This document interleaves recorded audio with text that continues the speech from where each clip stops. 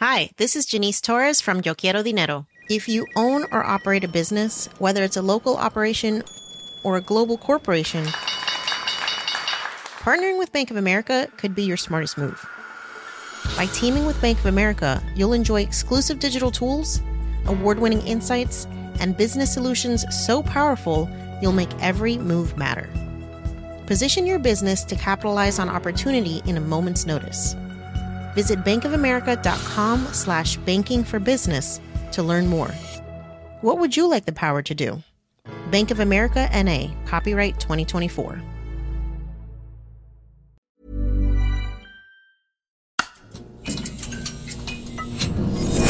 The Economist.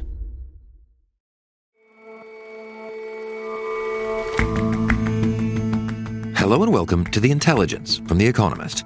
I'm Jason Palmer. And I'm Ora Ogunbiyi. Every weekday, we provide a fresh perspective on the events shaping your world. A plan in Britain to ship asylum applicants to Rwanda is coming to a head in Parliament today. Asylum is tightly circumscribed by international law, and attempts to send it offshore just keep failing.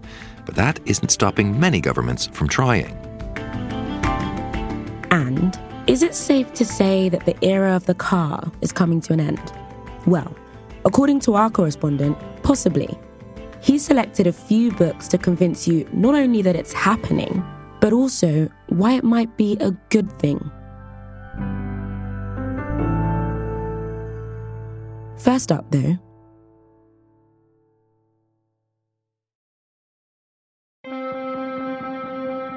universities pride themselves in being hubs of debate, places where students can push the boundaries of academia and thrash out political arguments.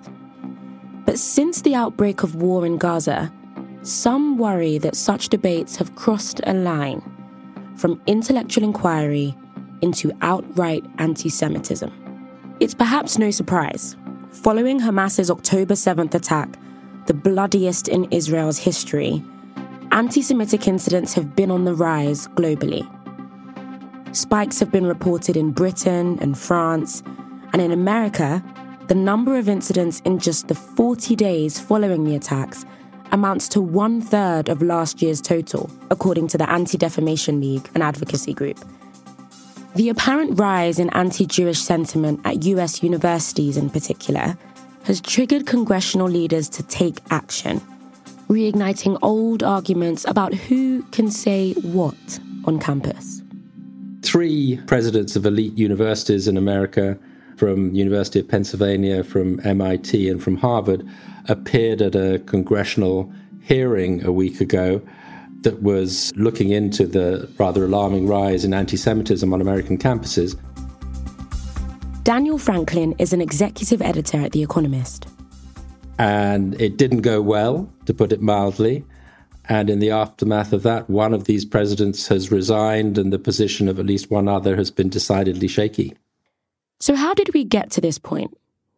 Well, the background is, of course, the war between Israel and Hamas and the heightened tensions that has set off, not least on American campuses, with a number of incidents of physical violence against Jews and also of vandalism.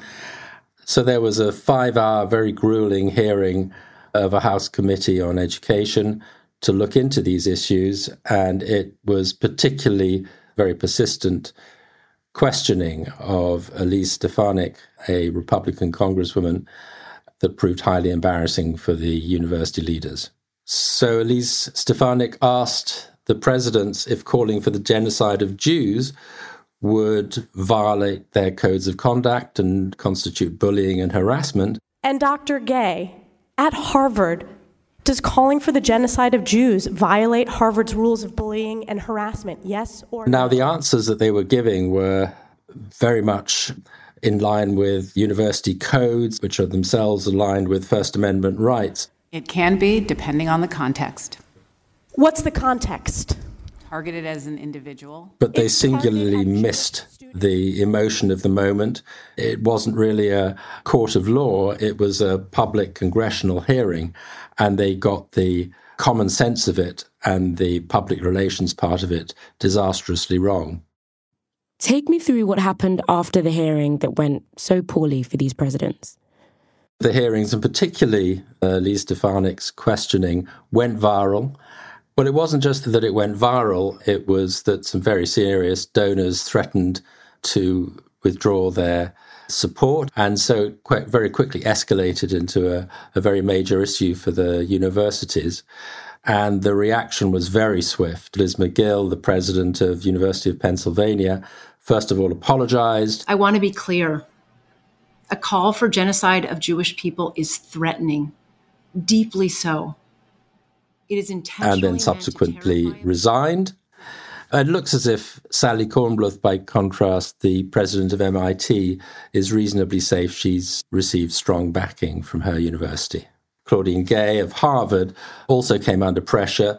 As I speak, it looks as if she's going to survive in her job. A whole lot of things come into play in her particular case. How so? Well, she was appointed only earlier this year as the first black and only the second woman president of Harvard, and she's a specialist in race relations. And so she has a lot of defenders who would be appalled if she were, as they would see it, hounded out over this. But at the same time, it leaves Harvard and other institutions open to the accusation of double standards and inconsistencies in their application of freedom of speech. And I suppose the deeper background to all this is that these issues have already been fairly toxic and highly disputed question for universities and in the political arena as well. So might this continue to play out in the political arena? You can be pretty sure that this is going to stay a very live political issue in Washington. The House has launched an inquiry into antisemitism. It plays into a sensitive wedge issue in the election year where conservatives are very critical of what's been happening in elite universities and on campus. They are very much wary of what they see as bias against conservative views in such universities which tend to lean decidedly progressive, and where they feel that the rules on freedom of speech has been applied inconsistently and in a lopsided way. And so could those rules around freedom of speech now be applied differently? I think it'll be another reason to have a bit of self-examination and a reckoning, but it's a hugely complicated issue for universities to handle. And we've seen how very quickly on both sides of the argument, people can get extremely angry and hound out professors, hound out faculty, stifle freedom of speech. And it's extremely difficult to apply these rules in a consistent way. I'm not sure that the heated nature of the debate is going to make that any easier, but it's certainly going to put it under the spotlight. And on an issue as contentious as this one, especially going into an election year, it would be very surprising if things really calm down. Daniel, thank you so much for your time. Thanks, Ori.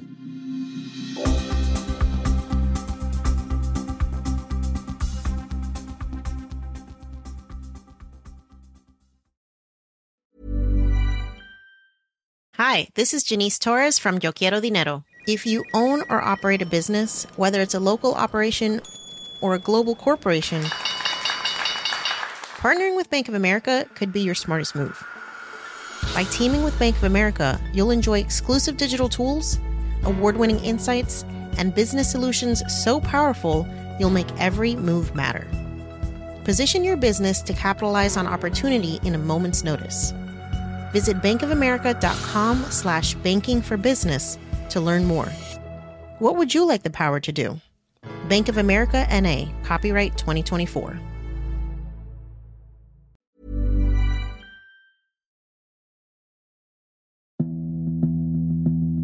Britain's Prime Minister Rishi Sunak faces a key test of his leadership later today. Members of Parliament will vote on his illegal migration bill, a proposed law that defines Rwanda as a safe destination to send anyone who arrives in Britain seeking asylum. Just last month, Britain's Supreme Court deemed the plan unlawful, and Mr. Sunak faces a rebellion now from within his own party, the Conservatives. Some think the plan goes too far, others not far enough. But Mr. Sunak is determined to make his government's Rwanda policy happen. Claiming asylum, that's now blocked. Abuse of our modern slavery rules, blocked. The idea that Rwanda isn't safe, blocked. Mr. Sunak is the latest in a long line of senior conservatives eager to show they're in control of immigration. This is not just about making the UK a more hostile place for illegal migrants, it is also about fairness. Our compassion may be infinite, but our capacity to help people is not. The British people deserve to know which party is serious about stopping the invasion on our southern coast and which party is not. Yet the numbers just keep climbing. Mr. Sunak's plan to simply shift all those asylum seekers to a third country might be controversial, but it certainly isn't novel. I think the main reason that the idea of offshoring asylum claims has come back into fashion is simply that the number of people claiming asylum in a lot of countries is growing very, very rapidly. Tom Nuttall is a senior editor at The Economist. We're going to have almost certainly the largest number of asylum claims in the EU this year since the migrant crisis of 2015-2016. We're probably going to break records in the United States. This is, of course, a very politically delicate area. And so governments confronted with lots of people arriving on their soil making asylum claims are trying to figure out if there's a way they can move them to another country to get those claims heard. And what is the law that surrounds all of this as it stands? It's immensely complicated, which is basically why very few countries have ever been able to make anything even approaching a success of this. The fundamental law that binds almost every country in the world is the Refugee Convention of 1951, which was expanded with a protocol in 1967, which fundamentally means that signatories have to hear a claim for asylum by anybody who enters their territory and lodges that claim. Now, all sorts of things are piled on top of that, but that's the fundamental point. And the fundamental principle that signatories agree to be bound by is that of non-refoulement. And what that means is that they agree not to return an asylum claimant to territory at which they're in danger, essentially. So where does this idea of farming out the asylum claims to other countries, to outside a country's borders, where does that come from? Lots of countries have toyed with the idea over the years. Lots of European governments have made various attempts to strike deals with countries outside of the EU to process their claims. None of them really have got off the ground yet for various legal reasons. Inside Europe, as well as a refugee convention, there are all sorts of other laws as part of the European Convention on Human Rights, which make it complicated. Outside of Europe, the most important by far, I think, instance of offshoring is what Australia did in the 2000s with its so-called Pacific solution. What the Australians did was they struck a deal with Papua New Guinea and Nauru mainly to take in asylum seekers who hoped to reach Australia. And the fundamental principle, particularly in the second part of this so-called Pacific solution, was that if you were shipped off to one of these places, then you would never be able to go to Australia for the rest of your life. And that was meant to serve as a deterrent for people hoping to make that journey. And did it work as a deterrent? Some people say it worked in the sense that the number of people making those journeys by sea to Australia dwindled away almost to nothing. But there are a lot of very big caveats there. One is that this policy came at a tremendous cost, both a financial cost, 1 billion Australian dollars a year, according to one estimate, and very well documented cases, often of horrific abuse that took place in the detention centres. The second relevant point is that actually no transfers of this sort were made after 2014. And for a lot of people who have looked into this, the reason that those numbers dwindled away almost to nothing wasn't so much that people were being transferred, but it was that actually Australia was turning back ships at sea back to where they had embarked from. In most cases, that was Indonesia. Now, that is not an option that's open to European governments, partly for very obvious geographical reasons, but also because it does look a lot like potentially refoulement, returning people to a place where they consider themselves to be in danger. So broadly, where there is a push for this, people are not trying the Australia model because it doesn't work perhaps as once thought. What is being tried? One is a deal that Italy has struck with the Albanian government. Italy will build 2 reception centres on Albanian soil. These supposedly will be able to process up to 3,000 migrants per month. And these are people who will be picked up at sea by Italian naval officials and taken directly to Albania. Their claims will be processed by Italian officials under Italian law, and should they be found eligible for asylum, they will be taken to Italy. Now, there are all sorts of questions about whether this model is going to work, including lots of legal questions, and a very, very tricky one, which is what happens to all the people whose claims are not deemed eligible? How do you return them? Are you going to keep them in Albania forever? Will they be allowed to enter Albania proper, i.e. outside of these centres which are run under Italian law? And these are the sorts of questions that have always bedeviled attempts to offshore asylum claims in this way.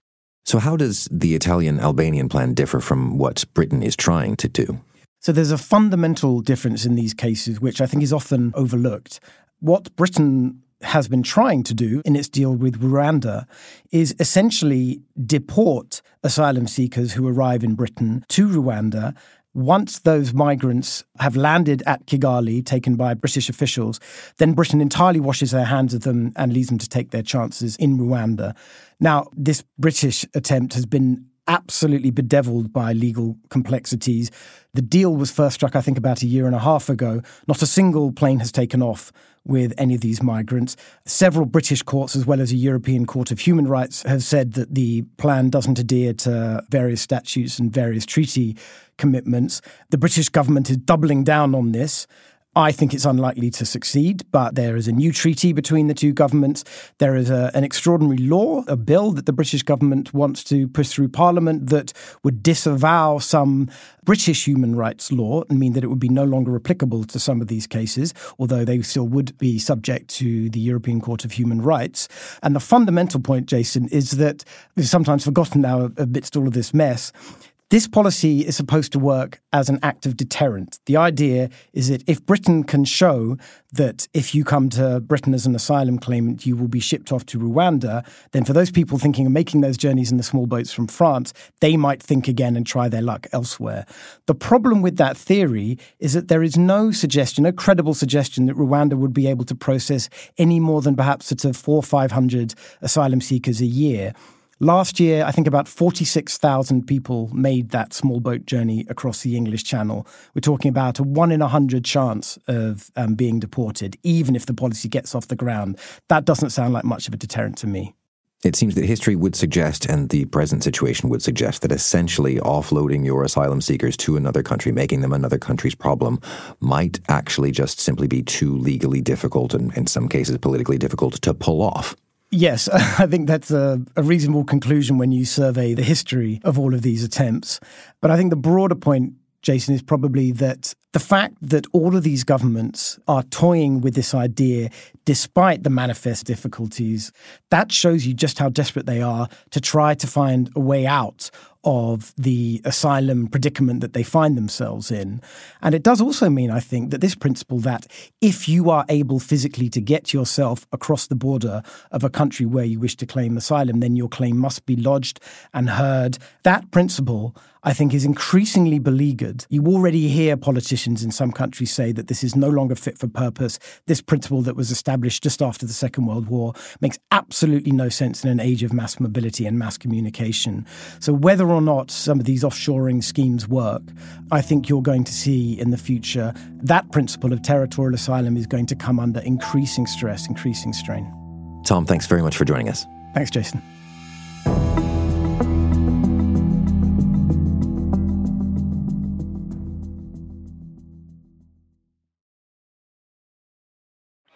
People viewing this new 1954 Lincoln are showing unusual interest in this latest version of Lincoln, the one fine car designed for modern living. Humans spend an awful lot of time, money, and energy on moving around. How we get around kind of shapes our world. And in much of the world, and especially the United States, how we get around is synonymous with our cars. Daniel Knowles is The Economist's Midwest America correspondent and the author of Carmageddon, How Cars Make Life Worse and What to Do About It. Some people think that the era of the car is coming to an end, and certainly lots of people think that the era of the conventional car, the petrol-powered car that you have to drive yourself, is coming to an end. Proliferation of not only electric cars, but ideas about self-driving cars, about new forms of public transport, about micromobility, what e-bikes and scooters might do to change how we get from home to work to play. Here is a selection of books that explain how that process is happening and to some extent why it will be a good thing. Street Smart: The Rise of Cities and the Fall of Cars by Samuel I. Schwartz. And traffic on the ones here in the New York City area. We have an accident in Brooklyn on the Beltway. So Samuel Schwartz, in the 1970s and 1980s, worked for the New York City Department of Transportation. He started at a relatively low-level job in the 1970s, and by the 1980s was the city's traffic commissioner. He is, in fact, the man who invented the term gridlock and has been known ever since, at least in the sort of niche world of transport experts, as Gridlock Sam. Gridlock Sam was a man who almost 50 years ahead of its actual implementation tried to introduce congestion pricing in Manhattan. He was an early anti-car activist in a way. He would quietly get rid of access to cars through places like parts of Prospect Park, that sort of thing. His book sort of explained some of what he did, but it's also an argument that cities are back in vogue, people want to live in city centres, and part of that is not wanting to be so dependent on cars and on the sort of car-centric suburban lifestyles, and argues that this will begin to transform American cities and that this is good. He also wrote a follow-up called No One at the Wheel, where he basically looks at the prospect of driverless cars. The two books together constitute a kind of argument for what needs to be done to make sure that American cities in general continue to improve, and to make sure that self-driving cars sent around by their owners on errands don't essentially consign us to an even worse gridlock than we already face.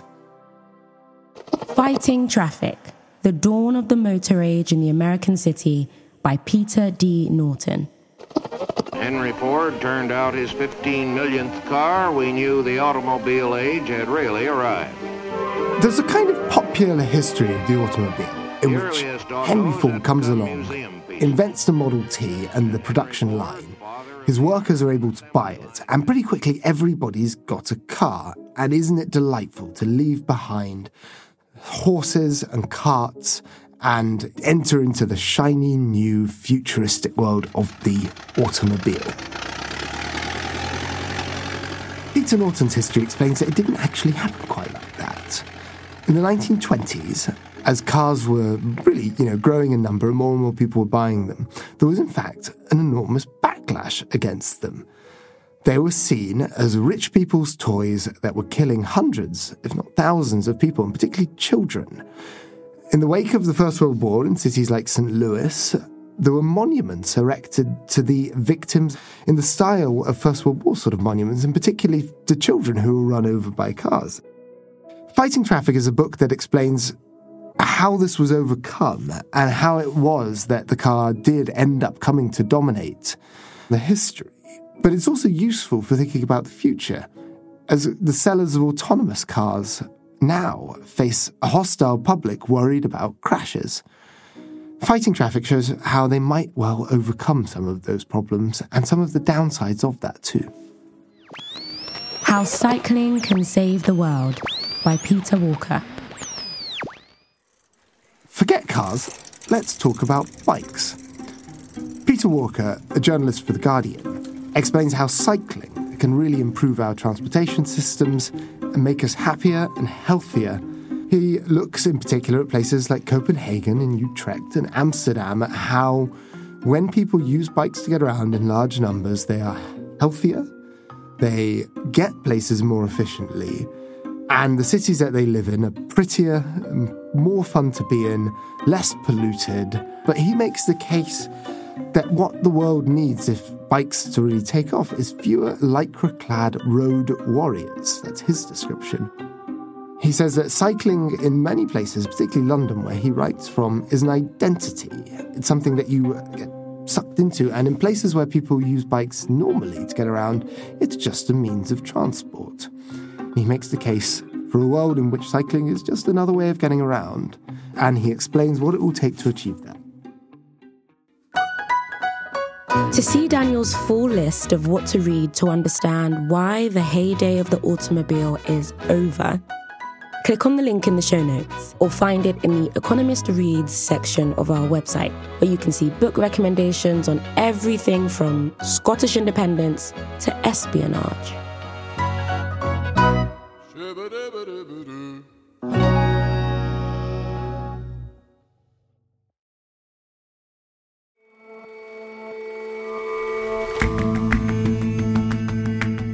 That's all for this episode of The Intelligence. Let us know what you think of the show or of your shiny new Economist Podcasts Plus subscription at podcasts@economist.com. And Podcast Plus subscribers, you can also let us know what you thought of Boss Class, our series on management. 2 new bonus episodes are now available, and they're well worth a listen, trust me. Enjoy, and we'll see you back here tomorrow.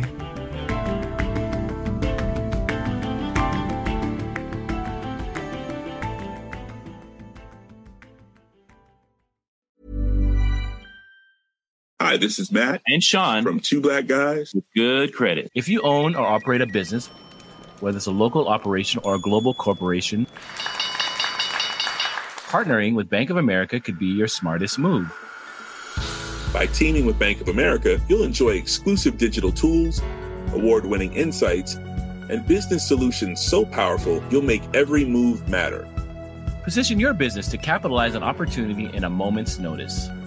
Visit bankofamerica.com/banking for business to learn more. What would you like the power to do? Bank of America, N.A., copyright 2024.